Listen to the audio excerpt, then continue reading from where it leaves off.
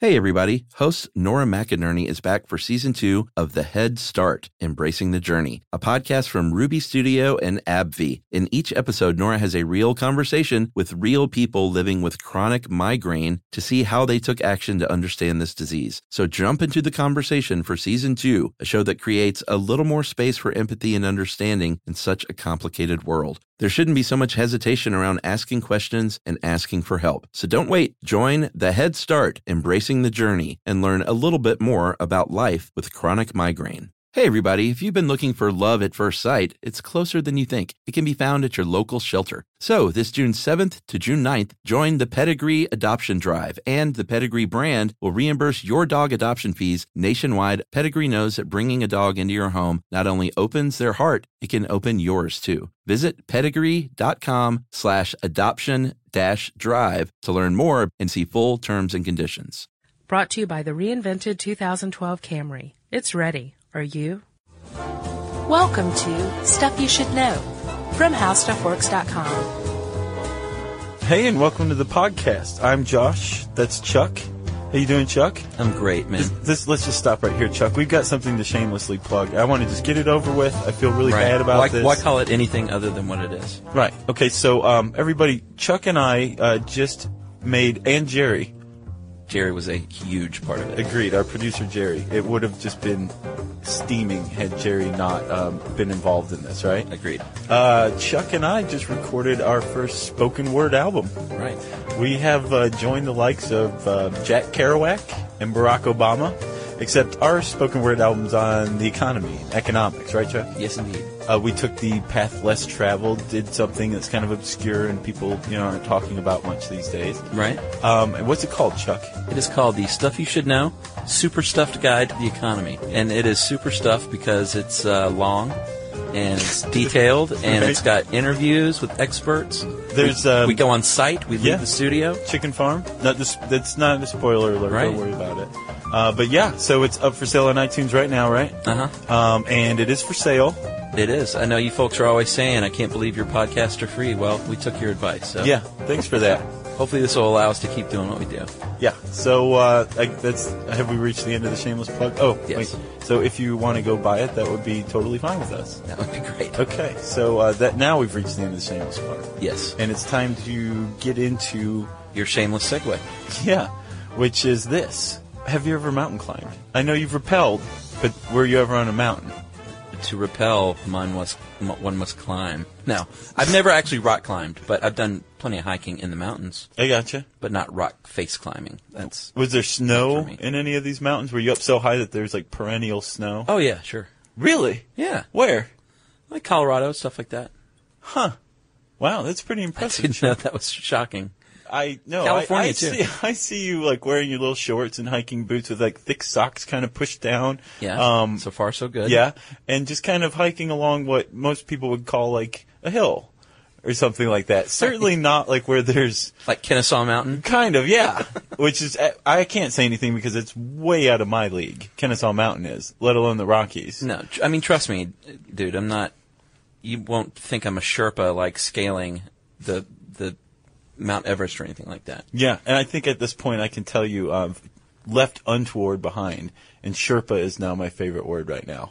Okay. I love that word. It just rolls off the tongue. Sherpa. They're cute little guys. Yeah, agreed. Okay, so you have done some mountain climbing, so you can speak to what we're going to talk about with reasonable authority. Yes. I can defer to you when I get confused, yeah, inevitably. Sure. So, Chuck, have you ever read Into Thin Air? I have not, but I did read Into the Wild, which is John Krakauer. Is that his name? Yeah, John Krakauer. He is a journalist for Outside Magazine, and he knows how to take an outdoor event and turn it into a good book. Into the Wild is a great example. Chris McCandless, who actually went to school down the road at Emory, right, and decided that he was going to go to Alaska and basically just didn't quite do it right. Yeah. Died after 3 months of exposure to the elements, I think. There's some varying theories on why he died, but that's not what this is about. Okay. Well, no. Thin Air, Into Thin Air is much more pertinent to this topic, don't Correct. you think? Okay, so that's actually about an expedition on Mount Everest. and that took place in May 1996. He was actually on this one, right? Yes, he was, which is one of the reasons the book is so incredible. I bet. And it was a complete cluster of an expedition. Really? Eight people died, Ugh. accounting for more than half the deaths on Everest that year. Really? This one expedition. Wow. There was a rogue storm that whipped up, and it killed some people, and others were lost, and then they died, but then other people went after them to try to rescue them, and then they died, and it was just more like a, let's get out of here whenever we can. You basically just have to write everybody off, right? And like I said, it's a very, very good book. But one of the things that I took from it is that, number one, Mount Everest is a total bear as far as mountains go. Completely inhospitable for humans. Yeah, you want to talk a little bit about Everest? Yeah, I guess we should get just a couple of stats out of the way. All right, let's do it. Everyone knows it's the tallest peak in the world. Yeah, they call it the rooftop of the world. They do, and, for good reason. Quick aside, there is a Discovery microsite on Everest, and it has a 360-degree panoramic view. You showed me that like my first week here. It's amazing. It was unbelievable, and I said to myself, that is awesome, and this Josh dude has it going on. That's all it takes. That's how I've collected all of my friends. That's how the magic starts? Yeah. You send them the Everest photo? Yeah. I pay it out a little bit at a time, start with the Everest photo, It's and really then cool, before though. you know it, you're sitting up at night. You looking actually at me. feel like you're there when you look at this panoramic picture, and so much so that I don't feel like I need to climb it. You can almost hear the wind whipping. Yeah, so, okay, so give me some more stats. So yeah, tallest peak in the world, What's the peak, how tall is it? 29,035 feet. Which is 8,850 meters for our friends who don't live in the U.S. or Liberia or Burma. Correct? Right. Very well done. Little insider shout out to our listener mailer. She wrote in with that. And the mountain itself shares a border with Nepal and Tibet, but the actual peak is in Nepal. So India's not involved? Not as far as I know. Huh. Why did you say that? You trying to throw me off my game? Yeah, don't worry about it, Chuck. No one can throw you off your game. Right. Not even me. Josh messes with me sometimes, people, but it usually gets cut out. I have a feeling this will make it in. So, Chuck, I have a question for you. Shoot. What is the worst season to go on Everest? Well, really anything outside of May and June. May to June. Yeah, that's when you want to climb Everest. So May to June is the time you want to go? Yes. Oh, well, okay, gotcha. So, Josh, an average day, if you want to talk weather, an average day in May of 2008 was minus 17 degrees Fahrenheit. Which is minus 27 degrees Celsius. True. And winds of 51 miles an hour. 81 kilometers. Right. Very good. So that's during the most hospitable time of the year, barring no like freak storms and unusual activity. Yeah. Other times of the year, the jet stream passes directly by the summit, which is in May to June. The jet stream does not do that, which is why that's the time to go. Gotcha. And you can get winds up to 120 miles an hour. And I've minus heard 118 100 miles an hour, which would be 189 kilometers an hour. And minus 100 degrees Fahrenheit. So, which is minus 73 degrees Celsius. Right. So you cannot imagine. Have you ever been up in a tall building? Yeah. In the wintertime? No. Outside? No. Okay. I climbed the Empire State Building. Like you, Chuck. There's no mountain climbing. Certainly no Colorado hiking. No tall buildings in the wintertime. Right. But you've been to Malta. That is true. Just a few years ago, Emily and I were at the top of the Empire State Building around Christmas time. Nice. And dude, that's the Empire State Building, and I thought I was going to die. The wind and the cold. Really? And that's the Empire State Building. So imagine Mount Everest at 29,000 feet. So. Well, were you properly outfitted on the roof of the Empire State Building? Oh, yeah. I mean, I wasn't wearing my Sherpa gear. Have you established a base camp by then?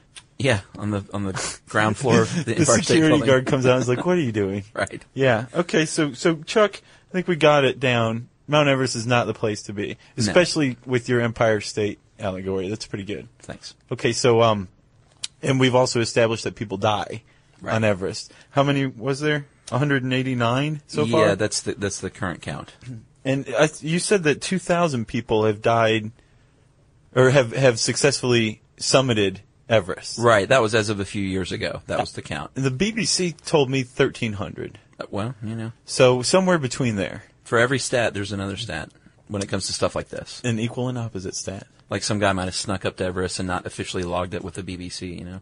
Well, the problem is that if you die on Everest, apparently you stay on Everest. Pretty much. Yeah, which is what your article's about, right? Yeah, it's much. It's a suicide mission to try and bring a body down from the death zone, and the death zone is above 26,000 feet. That's like the final area above the final base camp where you go to reach the summit, and that's where most people die. Okay. And not everybody who's died on Everest is still there, but a significant portion is. Like of the 189, there's 120. And also, we should probably say, before you sharpen your pencils and email us, we're working off of what, like 2004 stats right here? Yeah. So at least several people have died since then, I think. I know at least one guy died in 2006 on Everest. Right. The thing is you can't even bring your oxygen canister down. No, Obviously, it's a big trash zone. A dead person and an oxygen canister, not the same thing, but it kind of puts it in perspective. Right. Like, you are going up there and getting back down, and you're lucky to escape with your life, basically. Exactly. Yeah. And from what I've read and had been described to me, to try and bring a body down is a suicide mission for everyone involved. So it's like, you can't save this person because you put your entire crew at risk. So you just have to march on. Right. Now, that's kind of the predominant view of people who climb Everest. But it seems like it's starting to change. Like, technology's advancing enough, and people's gear and oxygen equipment, it's getting good enough so that sentiment is almost being outlived. It's already been outlived. Obviously, Sir Edmund Hillary is the guy who summited Everest for the first time. Right. Although there are debates about that, too. Did they think Norgay beat him?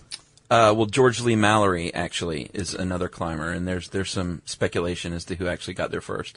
Because Mallory was found dead. Right. And actually, in the article, there's a picture of his petrified, frozen, headless body. It is a cool picture. Yeah. Yeah, his head's just pretty much withered away. The weird thing is like, if you look at his left hand, it's totally intact. Right. Like, it looks like he's just laying there if you just look at his arm. Yeah, true. But where'd they find him? I mean, did they find him at the summit? Or did they think he made it to the summit and started to climb down and died, maybe? Exactly. I think that's the speculation. They found him beneath the summit, and there's speculation as to whether, what you said, whether he made it all the way down and died on the way back, or whether he never made it all the way up. Gotcha. And he would have been before Hillary, so that's a pretty big deal. Yeah, he was in the 20s, right? Yeah, 1924. And it looks like he was running around in like a burlap sack. Well, I think that's not good climbing. It's weathered some over the years. Oh, gotcha. Okay. Yeah. Well, either way, the first person to document their place at the top of Mount Everest is Sir Edmund Hillary. And his Sherpa. He did it with Nepalese Sherpa Tenzing Norgay. Right. Who's just got the best name. Yeah. He's got Sherpa right there, and then Tenzing and Norgay. I love that guy's name. That's your fake name when you check into hotels, isn't it? Tenzing Norgay. Why did you do that? I tell you things in confidence. Thank you, Chuck. Now I have to change my name. This brings up a point, though, that he's obviously the most well-known Sherpa ever. Have you ever heard of any other Sherpa? I have, but I never retain their names like Tenzing Norgay. Well, they get a raw deal, is my point. Like, you always see the guy, you know, the white dude in the JanSport North Face gear, right? Sure. On top of Everest, and you don't see like there's like two Sherpas. Yeah, the two Sherpas like on the outside of the frame. Yeah, it's their third trip up that week. Yeah. You know, they're like big deal. Did you ever see that episode of The Simpsons where Homer climbs Mount Springfield? Yes. And these two Sherpas are like doing cartwheels on the way down and dragging him up while he sleeps at night. Yeah. Yeah. I imagine that's probably. I think it's a thankless job, is what I'm saying. Yeah, I think Sherpas, I'm with you. Of the world, they need to form a union or something. So how did we get on Hillary? Well, you said that he was the first man. Okay. Well, and he did not perish. I know what I was going to say. He lived until 2008, so he lived to see a lot of people follow in his footsteps and die. And in 2006, this guy named John Sharp, I believe, he died on the mountain. I think of exposure, maybe. And probably, yeah. As many as 40 climbers passed right past him. Yeah. And not like passed him and didn't see him. Like passed him, noted he was dead or dying, and just kept going. Because that mentality is still around, like, Yeah. hey, it's too dangerous, right? So Hillary came out and publicly criticized the people who didn't even do anything. Really? Or make an attempt. And then the thing that really kind of drove that criticism home was the following year, a Nepalese woman was successfully rescued by an American climber, a very experienced American climber, but she was in virtually the same spot under virtually the same conditions, Really? and he got her out, but 40 people walked past this guy just under the assumption that, and I can imagine it's drilled into your head, like, if you die or you're dying, we're going to leave you here. Right. But I don't think that necessarily has to be the case anymore. Right. As that American guide proved by saving the Nepalese woman. Right, and this is me speculating here, but I bet a certain amount of this too, in addition to having that drilled in your head, is it's so much effort and a lot of money to go on one of these expeditions, and not, some people climb it more than once, but a lot of people, this is their one shot, and they hear this and they might see someone dying, and they think, I can't ruin my opportunity to climb Everest Right. and potentially die Right. in the process to rescue this stranger. So Yeah. it's pretty sad, and I know there's a lot of controversy. Well, there's definitely one guy who has probably received the most public ire of anybody who's let somebody die on Everest. His name is Ian Woodall. Yeah. And he actually figures as basically the villain in Into Thin Air. He was actually, really? He was on the mountain when Krakauer's expedition went pear-shaped. And so Krakauer was, these expeditions were very close together and oftentimes like coming into the same place at the same time. Right. And they try to stagger it, kind of like golf, except much, much deadlier. So everybody's not hitting the same points at the same Right. time. So there's the Sherpa There's no acting as a starter. bottlenecks, right? Yeah. Well, Woodall apparently was not down with waiting for anybody. I think his famous quote in the book is, "We'll make it to the top anytime we damn well please," or something like that. Interesting. So he's unwilling to coordinate with other expeditions. He wouldn't allow another expedition, I think Krakauer's expedition, to use his radio to call for help for whatever reason. I don't remember. I read the book like a decade ago. Right. But Krakauer definitely doesn't like this guy, and basically, if he doesn't say in so many words, he insinuates that this people died on the mountain because of this man's action or inaction, right? Right. So, and there was actually another climb that Woodall went on, where he was with a dying woman. He and his partner, Kathy O'Dowd, his wife actually, but I think they're climbing partners as well, were going on their initial ascent, right? Right. And came upon a woman. And what is her name? Her name is Frances Arsentiev. Okay. Yeah, and she was laying there dying. Yes. And so they went over and hung out with her for an hour and tried to see what they could do. And what happened? Well, they left her behind. Yeah. And she said, apparently the last words she said were, "Don't leave me behind." And they were forced to leave her behind. Yeah. And I didn't know that part about the Into Thin Air that he figured into that book. Yeah. But apparently he went back in 2007 to bury her body up there, He along did. with a couple of others. She because had- he was racked with guilt, apparently. Yeah. She had, I read an article in the Daily Mail about him doing that. Uh-huh. And it was right before, he was actually on the mountain. They were interviewing him via satellite phone. And apparently, Fran, as everybody called her, Uh-huh. had become kind of this ghoulish landmark. Like, I think Kathy Right. O'Dowd put it like, you get to Fran and turn left. Yeah. Because she was right there on the trail. It's awful. And apparently like in like a kind of a really horrible Frozen state. Mm-hmm. And also her husband was on the climb with her, and he died. They assume they never found him again, going to get help. So yeah, it's a horrible story. They both left their a son behind, I believe. But yeah, so Woodall wanted to go bury her. And he ultimately ended up like lowering her down and dropping her down the north face instead. Oh, really? Yeah. But yeah, he's not a very well-liked person among a lot of climbing circles. I get the impression. Well, I know there's certainly a lot of controversy around that. I know that there's also been efforts. It's a big trash dump, too, which is what's really sad. Yeah. Because, like you said, people will just dump their gear to make it easier on the way down. And I got a good stat for you here. We're talking 120 tons of trash each year are left behind on Mount Everest by climbers. Wait, each year? I thought that was total. Each year, says ABC News. Holy cow. And that climbing teams in China, they lead expeditions now to go up and clean some of this stuff up, and they're trying to get some of these bodies down that are within, safe reach. I mean, think about it. There's 120 bodies on Everest. Mm-hmm. The ones that are up in, what'd you call it, the death zone? Yeah. They're pretty preserved, like you can see in that picture of George Mallory, right? So they're close to trails generally. Mm-hmm. So imagine that. Imagine climbing Everest, knowing that your own mortality is at risk, and then having like these reminders along the way. I felt that way at the Empire State Building. Did you? Were there a lot of dead bodies on the Empire State Building, like up the stairs, every couple landings? It's an elevator, so. I gotcha. I really had nothing to complain about. There's no stairs in the Empire State Building. Seems like a violation of safety codes. I'm sure there are stairs, but you don't climb them to get to the observation deck. I gotcha. Take an elevator. That's why you're still just doing the Rockies, buddy. Mm-hmm. Yeah. Hey everybody, we're here to tell you about Viator, a tool that you can use to plan and book travel experiences around the world. That's right. The Viator app and website make it easy to explore 300,000 plus travel experiences so you can discover what's out there no matter where you're traveling or what you're interested in. Yep, Viator can help you plan better travel experiences. 300,000 plus travel experiences to choose from means you can plan something that everyone you're traveling with will enjoy. That's right. You can also enjoy real traveler reviews to get insider information from people who've already been on the experience that you're considering. Plus, you get free cancellation that helps you plan for the unexpected. Yeah, and Viator offers 24/7 customer service, so you know you'll get support at any hour if things aren't going as planned. So download the Viator app now and use code Viator10 for 10% off your first booking in the app. Find the perfect travel experiences for you. Do more with Viator.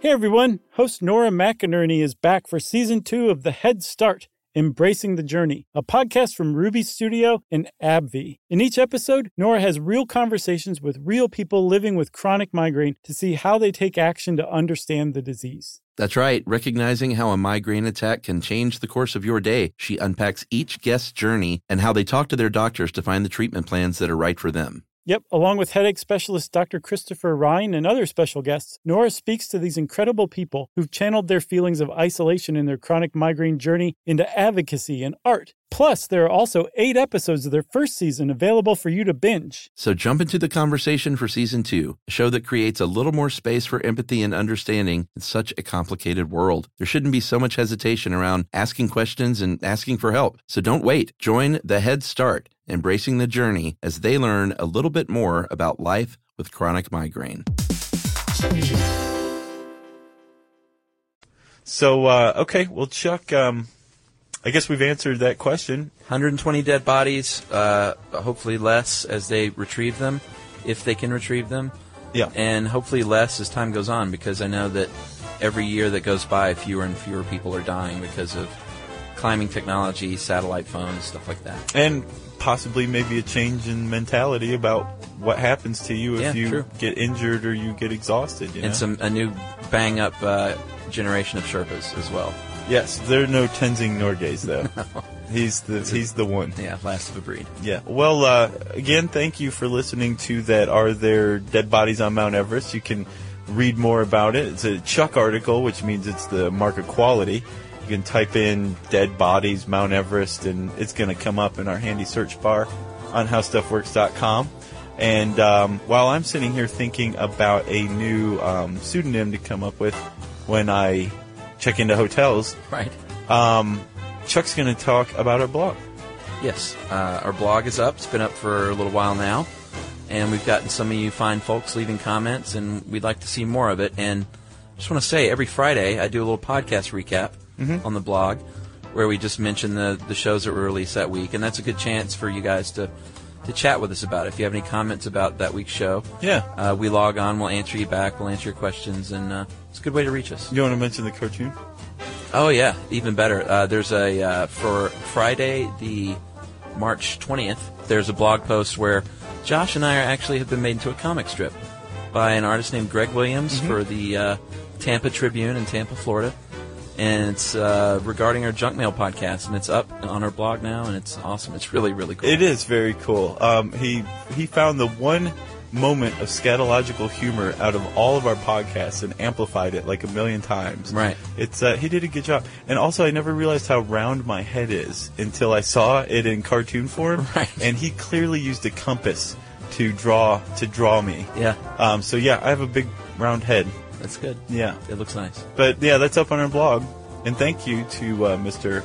Greg Williams. Yes, for doing that. We feel very honored. Yes. And now, And I know what time it is. listener mail. So, Chuck, the bring has occurred. With the toned down bring, as per the request of some. The listener mail chime. Let's do it. This one... Wait. There's no haiku in here, is there? Well, there's a brief one. All haikus are brief. All right, let's go. I said no more haikus, but this one's funny because originally I called haikus that were correction coups. Uh-huh. I thought it was kind of funny. But Jonathan M. Pesky of Redlands, California wrote us this one. Correction coup, no. Such a clunky moniker. Try haiku-rection. That is a little more clever. Much more better. Yeah. So, It's more better. getting on with the correction coup. I know I think last week we mentioned the listener mail someone wrote in about the MK Ultra video game. Yeah, the guy who's on acid while he wrote us. Right. Can we listen to a little clip of that real quick? Let's do that, because it was funny. In it, you were a weird costumed man with a gun for an arm, and you went through and violently killed everything in your midst. The world you were in was very interesting, different colors, the walls moved, weird sounds. There was a talking dog as your sidekick. So right, he wrote us in, and I was really, really disappointed to find out. We had quite a few people email us and tell us that it was not a game called MK Ultra. It's a game called MDK. Mm-hmm. And while there was a weird costume man with a gun on his hand, and a talking dog, and lots of weird, trippy things, and dark sense of humor, it apparently had nothing to do with MK Ultra. No. So I was disappointed to learn that, but I want to thank Rue from Atlanta, Yes. Ali, Itezedaka. You'd think you'd practice this. Ali, that's not bad. No. Robbie, Yeah. Alejandro, Okay. Charlie, and Michael, Wow. and they all are video game guys, I guess, and they wrote in to tell us that they had played MDK. It was a PC game, and it looked pretty cool. I looked at it on YouTube. I haven't seen it yet. Yeah, it's pretty rad, but there's no MK Ultra going on. Well, thanks to everybody who wrote in. And if you want to write to us about your video gaming experiences, or just to say hi, or to suggest a new pseudonym for me when I check into hotels, send it to stuffpodcast@howstuffworks.com. For more on this and thousands of other topics, visit howstuffworks.com. Brought to you by the reinvented 2012 Camry. It's ready. Are you?